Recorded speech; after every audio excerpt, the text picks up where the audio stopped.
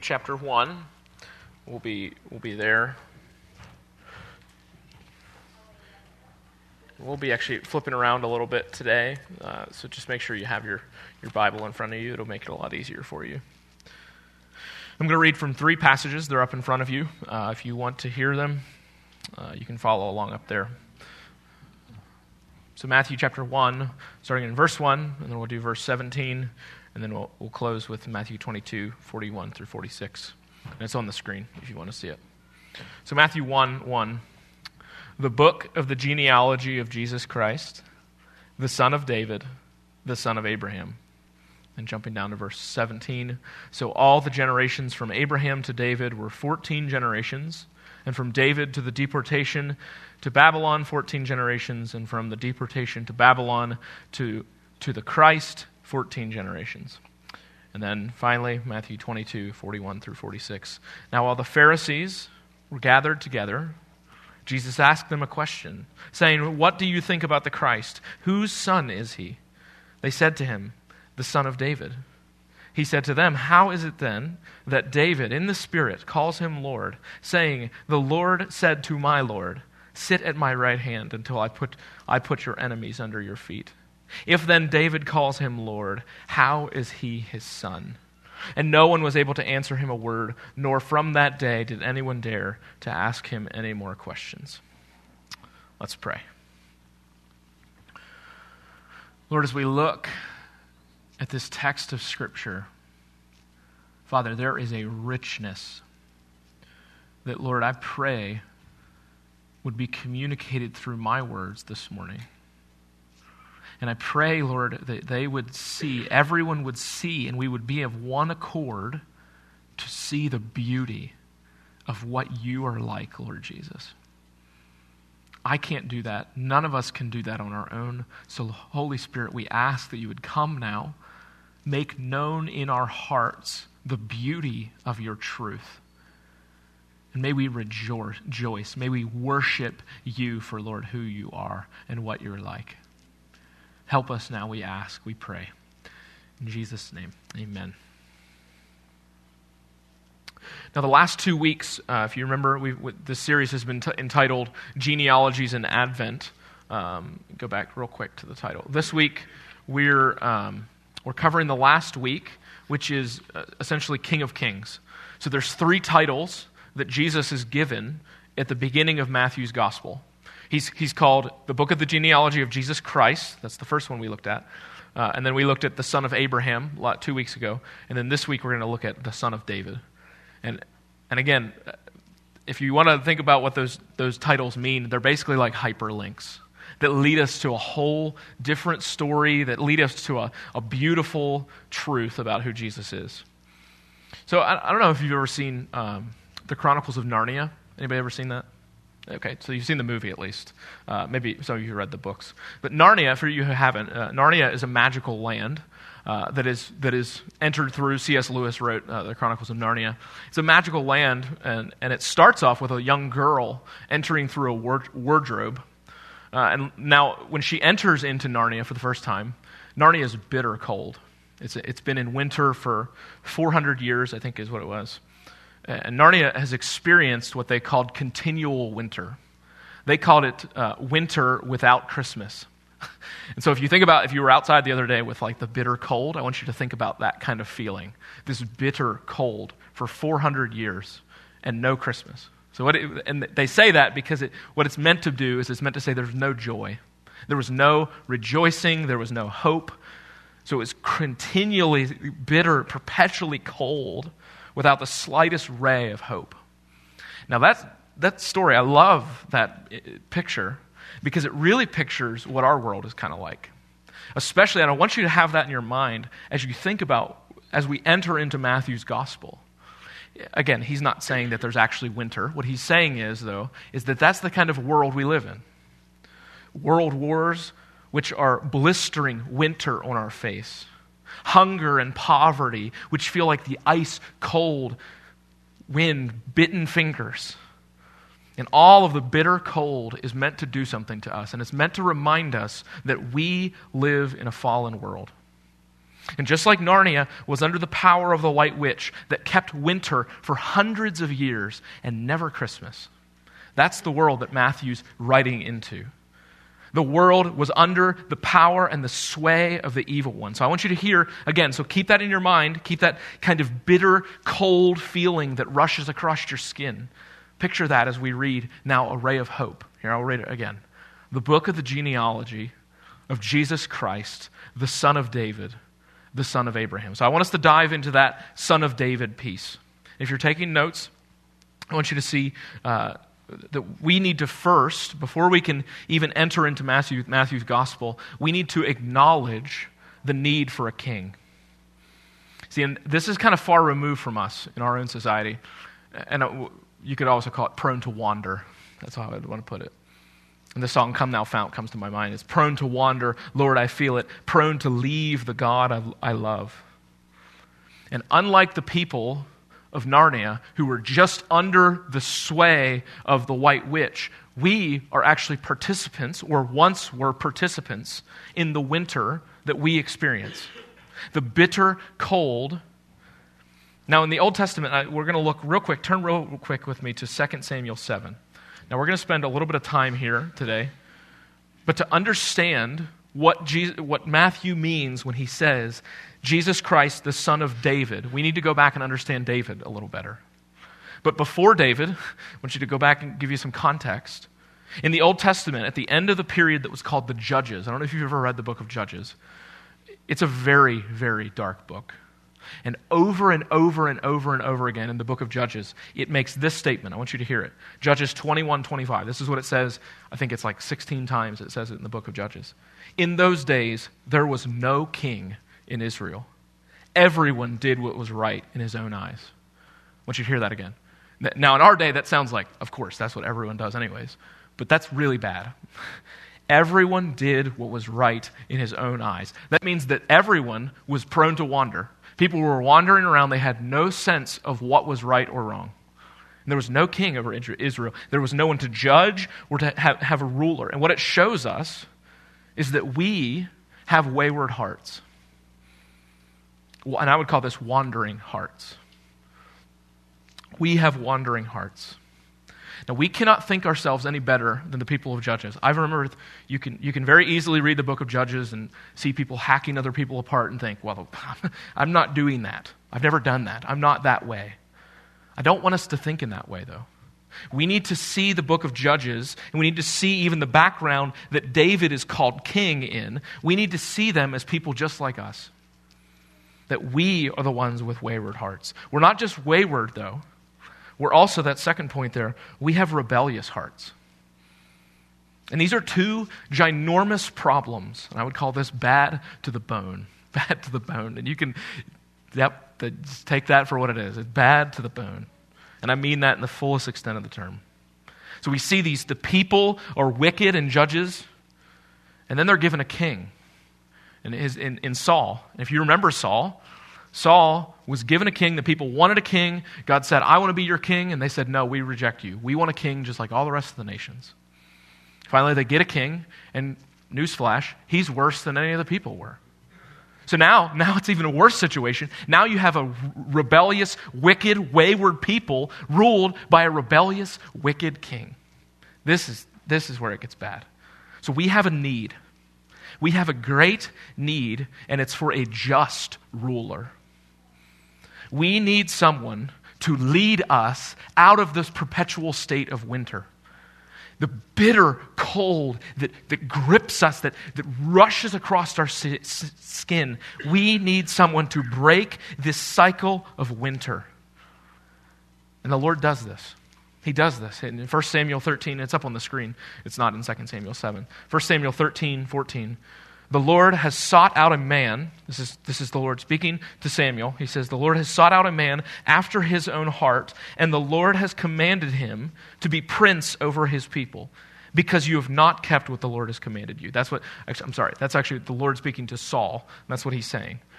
And Samuel's then commanded, go anoint me a son from Jesse's line. And he goes to Jesse's line, and you know how the story goes. And there's one particular son. So listen to what the Lord tells Samuel to look for. 1 Samuel 16:7. He says, "But the Lord said to Samuel, do not look on his appearance or on the height of his stature, because I have rejected him. For the Lord sees not as man sees. Man looks on the outward appearance, but the Lord looks on the heart." And I want you to have that in your mind as you're thinking about Samuel going, anointing a king. He's not looking on the outward appearance. The Lord's not raising up someone who on the outward appearance is anything at all. And then 1 Samuel 16:11 through 12. Then Samuel said to Jesse, so Jesse brings all his sons out. Samuel says, none of these. They're all too big. They're not what the Lord desires. And then Samuel asked Jesse, are all your sons here? Verse 11. And he said, there remains yet the youngest, but behold, he's keeping the sheep. And Samuel said to Jesse, send and get him, for he will not sit down till he comes here. And he sent and brought him in. Now he was ruddy and had beautiful eyes and was handsome. The Lord said, arise, anoint him, for this is he. Now let me ask you a question about David. And this never even crosses our mind, I don't think. Why do you think Jesse kept his son back?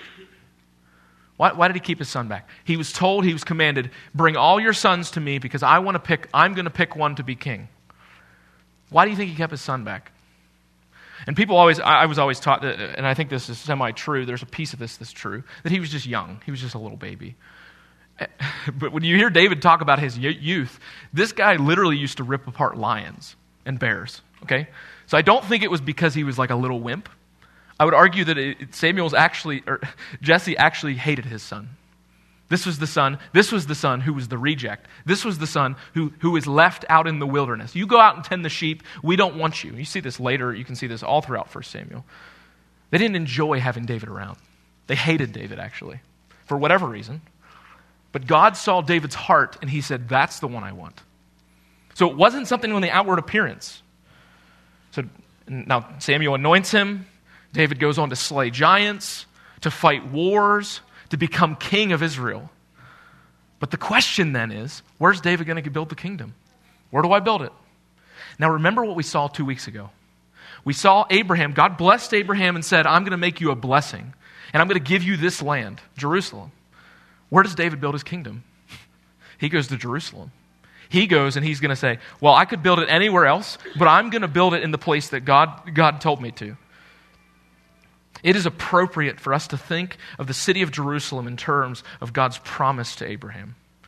David came to Jerusalem to fulfill that promise. Okay, now, so have that all in your mind as like a preload to 2 Samuel 7. Now go with me and continue to think about the blistering cold of the time of winter all around us. And here's what we need to do. We need to recognize the kind of king that we need.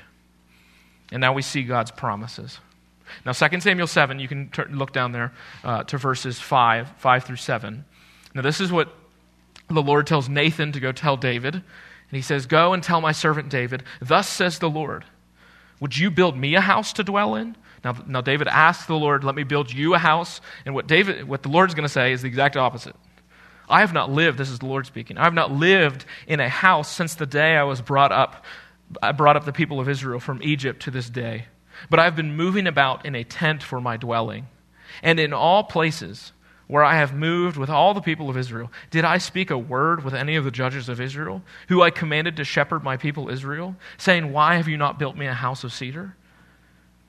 God tells David, my presence has never dwelled in a house.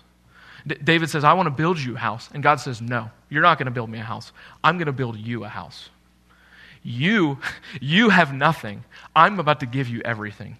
You were the rejected son of your father that I anointed and I brought here, and I'm now going to bless you. Now listen to what he says. This is profound. Verse 12 of chapter 7. He says, when your days are fulfilled, or basically when you die, and you lie down with your fathers, verse 12, I will raise up your offspring after you, who shall come from your body, and I will establish his kingdom. I want you to notice, there's two things I want you to notice. The first is the kind of kingdom, because this is very important. The kind of kingdom. It's the promise for a kingdom. And what he tells, and he goes on in verses 14 and 16. He says, I will be to him a father, and he shall be to me a son. When he commits iniquity, which we see in Solomon and many of the other kings, I will discipline him with the rod of men, with the stripes of the sons of men. But my steadfast love will not depart from him, as I took it from Saul, who I put away from before you. And your house and your kingdom shall be made sure forever before me. Your throne shall be established forever. Now, I want you to picture yourself as David for a second. You were the rejected son of your father. You have literally lived your whole life being an underdog. And now God's saying, hey, yeah, after you, I'm going to literally build up your kingdom forever. Your name will never be displaced from the earth. That's pretty amazing. So there's two promises here, and they're essentially, the first is the established kingdom, and the second is the promised son. So the first, the established kingdom, or established forever. This son of David will literally be on the throne forever. And he says, listen to verses 12 and 13 again. When your days are fulfilled and you lie down with your fathers, I will raise up your offspring. Now I want you to notice again that word offspring, that word is singular. That is not many offsprings. That is one singular offspring. I will raise up your offspring after you, who shall come from your body, and I will establish his kingdom. Okay, we have to have this preloaded in our mind to understand what Matthew even means. So there it is, the established forever. It's going to last forever, but it's also the promised son, that offspring piece. So it's the promised son. And he says in verse 14, I will be to him a father, and he shall be to me a son. The promise is for an offspring to be a son of God. Okay, so Tom Schreiner, I love what he says about this. He says, so the kingdom of God has a threefold dimension, focusing on God as king, on human beings as the subject of the king, and the universe as the place where his kingship is worked out. And that's very important as we now enter into, now I want you to start thinking New Testament. So this is what God promised David, but he promises him a kingdom, but he also promises him a kind of king, a kind of king. And this first piece is the shepherd king. He's going to be a leader over them. Now God promised David, he said, you used to shepherd the people, you used to shepherd sheep. I'm bringing you out of the fields to shepherd my people. A king who will be gentle and tender, and at times sharply correct the people with his shepherd's crook. Ezekiel 34, 15 through 16 puts it really well. He says, I myself will be the shepherd of my sheep, and I myself will make them lie down, declares the Lord. I will seek the lost, I will bring back the strayed, and I will bind up the injured, and I will strengthen the weak, and the fat and the strong I will destroy. I will feed them in justice. This is what the Lord promises. He promises a kingdom forever, but he also promises the king. And now we remember back to what Narnia is like. Bitter cold. No warmth. 400 years. We turn to the New Testament. Turn back real quick to Matthew 1. Matthew 1. So for Matthew then, to say in Matthew 1:1, the book of the genealogy of Jesus Christ, the son of David. He's not whispering something to us. He's shouting at us. Here he is, basically. And I want you to see, this is kind of strange, but I'll explain it. DVD, King of Kings. Now jump down with me to verse 17. Look what he says in this, the end of this genealogy. He's crescendoing to this moment. Look what he says in verse 17. He says, so all the generations from Abraham to David were 14 generations, and from David to the deportation to Babylon, 14 generations, and from the deportation to Babylon to Christ, 14 generations. So something's really important here for David, for Matthew. He's wanting us to pick up this 14 piece. And this is really helpful, what Greg Gilbert says about it. He says, Matthew stylizes his genealogy divided into 3 generations of 14. And 14, as any good Jew would have known, was the number arrived at by adding up the value of the 3 Hebrew letters DVD, which is David. Matthew, like all the other Christians, practically screams as he begins his story about Jesus by saying, King, King, King. Over and over and over again, he's saying, here he is. Here's the Son. Here's the promise. So you have this idea of the eternal throne that will sit forever, and then we see the Son who's going to sit on it, and then you see Matthew rip open out of this winter. There's a moment in the Chronicles of Narnia, and I love it. It's like one of my favorite parts of the Lion, the Witch, and the Wardrobe, where they're riding in a sleigh, in the White Witch's sleigh. And they say, I love what it said. He says the snow starts to melt, and it starts to get warm. Trees begin to bud. The bitter cold is gone. And this is what one of them says. They said, this is spring. What we're experiencing is spring. What are we to do? Your winter has been destroyed, I tell you. This is Aslan's doing. And essentially basically saying, this is the king's coming. Winter's breaking away. Winter's breaking away. The king is here. So I want us to see this as we close up, as we finish. I want us to rejoice that this is the kind of king we have. Rejoice, brothers and sisters, because this is the kind of king we have. And he's our consolation, or he's our comfort. And I want you to see, if you're taking notes, at the very top, if you get nothing else from this, get this, that since Jesus is King of Kings, we can rejoice in the hope of his rule over the whole earth. What Aslan does to the White Witch, Jesus Christ has done in the lives of us. And that is the best news I could tell you on Christmas. In the words of Joy to the World, joy to the earth, the Savior reigns. Let men their songs employ, while fields and floods, rocks, hills, and plains repeat the sounding joy. Joy, joy, joy, because Messiah Jesus has come. And I want us to rejoice for three reasons. I want you to rejoice first, and especially today, rejoice for he is born. He is born. That's what we're celebrating today. Rejoice, for he is born, and he's a son of David. Then when we turn to the New Testament, we start to see people keep calling him son of David. Luke 1, this is what the angel declares to Mary. Luke 1, 32 through 33, he says, he will be great, and he will be called the Son of the Most High. And the Lord God will give to him, here, notice this, will give to him the throne of his father David. And he will reign over the house of Jacob forever, and of his kingdom there will be no end. If Matthew's not clear, all the other gospel writers are like, here he is. Here's the king. He has come. In the words of Joy to the World, no more let sins and sorrows grow, nor thorns infest the ground. He comes to make his blessings flow, far as the curse is found. Now, we don't see that in its fullness today.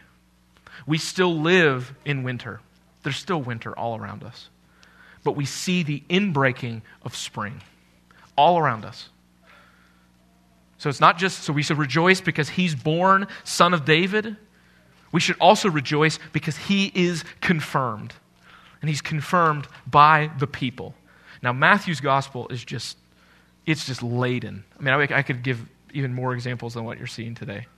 But of the number of people that come to Jesus and say the following. And it's the most unlikely speakers. Listen to them. Matthew 9:27. Here's a blind man. So the people of Israel, they're rejecting Jesus. But then there's a blind man. Listen to what he says. And as Jesus passed on from there, two blind men followed him, crying aloud, have mercy on us, son of David. And Matthew's saying, the blind men see it. No one else sees it. The blind men see it, as opposed to those with sight. Or how about the demon-oppressed? Matthew 12:22 through 23. Then a demon-oppressed man who was blind and mute was brought to him, and he healed him, so that the man spoke and saw. And all the people were amazed and said, can this be the son of David? The expectation is just building and building and building. The demon-oppressed see it.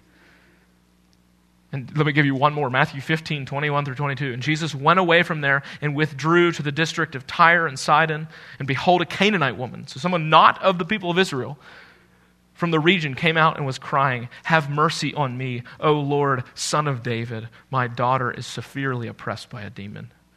Gentile women see it. But the men who should have saw it missed it. They missed it entirely. So we should rejoice because he's confirmed by all the people. Let me give you one last one. We should rejoice because he is God incarnate. This is the best news I could tell you today.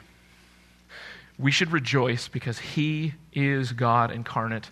And listen to the Lord's words, "Sit at my right hand."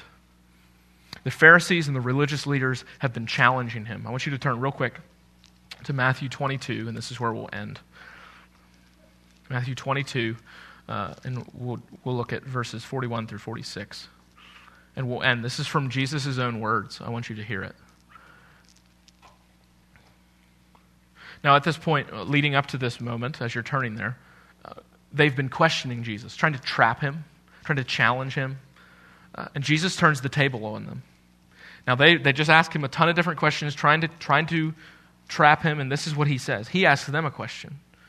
Now, when the Pharisees, in verse 41, now while the Pharisees were gathered together, Jesus asked them a question. "What do you think about the Christ? Whose son is he?" Now, Jesus was not unaware of the answer.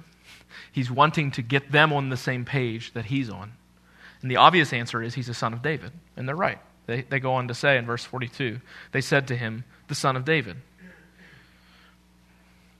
Now, I want you to see something. Where these people were trying to trap Jesus, Jesus was trying to bring liberty to them. Except they were missing it. They didn't see it as liberty. Their questions were hostile, seeking to bring Jesus' demise, but Jesus was leading them to grace and truth, and they missed it. But I want you to see, listen to it again, verse 42. "What do you think about the Christ? Whose son is he?" They said to him, "The son of David." But listen to what he says in verse 43. He goes on, and he said to them, "How is it then that David, in the Spirit, calls him Lord, saying, 'The Lord said to my Lord.'" Now he quotes a passage that's used more than any Old Testament passage in all of the Bible in the New Testament. Psalm 110, he quotes it. It's used I think it's 30 times in the New Testament. It's a ton of times. He says, "The Lord said to my Lord, 'Sit at my right hand until I put your enemies under your feet.'" And the issue Jesus is pointing out here is that the Pharisees held that David was far greater than any of his descendants. Okay, so the Pharisees held that David, everyone who came after David, David was greater than. But what Jesus is pointing out here is that David is calling his Messiah, the Messiah, Lord. How can he do that? That's basically what he's asking. Listen to what he says in verse 45. He says, "If then David calls him Lord, how is he his son?" And no one was able to answer him a word, nor from that day did anyone dare to ask him any more questions. The mystery that Jesus is pointing to here is what was concealed to them is made known to us.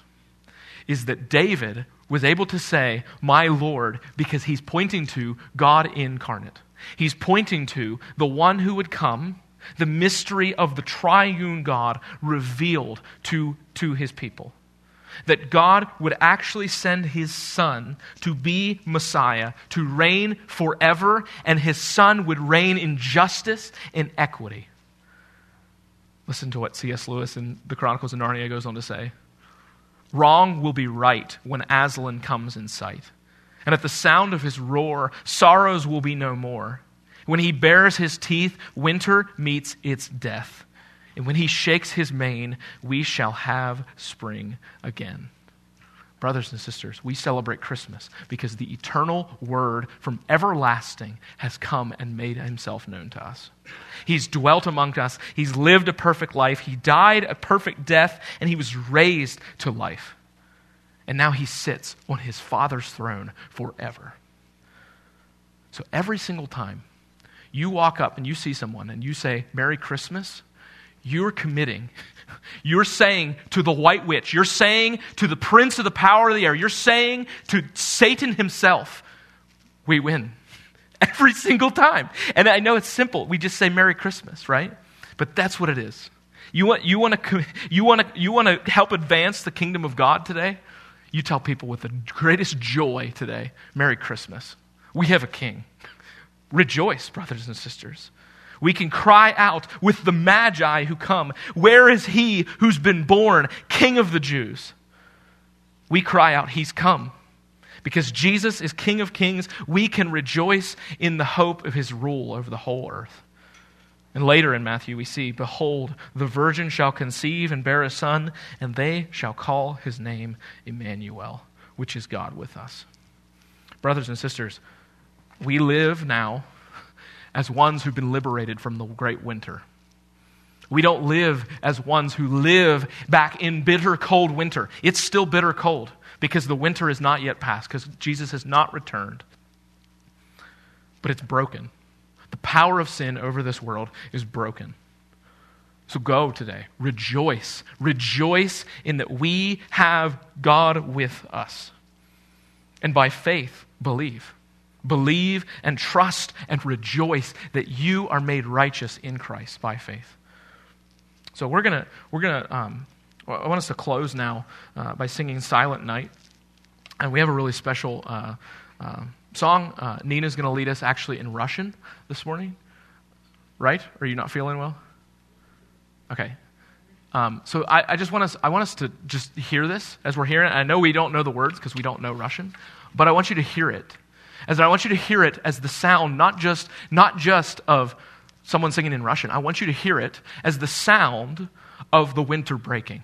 All around the world, all over the earth, this sound is being done. So whether our friends, whether people in our lives know it or not, Jesus is King. So I'm gonna hand it over now to Nina, and she's gonna lead us in a song, and I'm gonna close us out in prayer.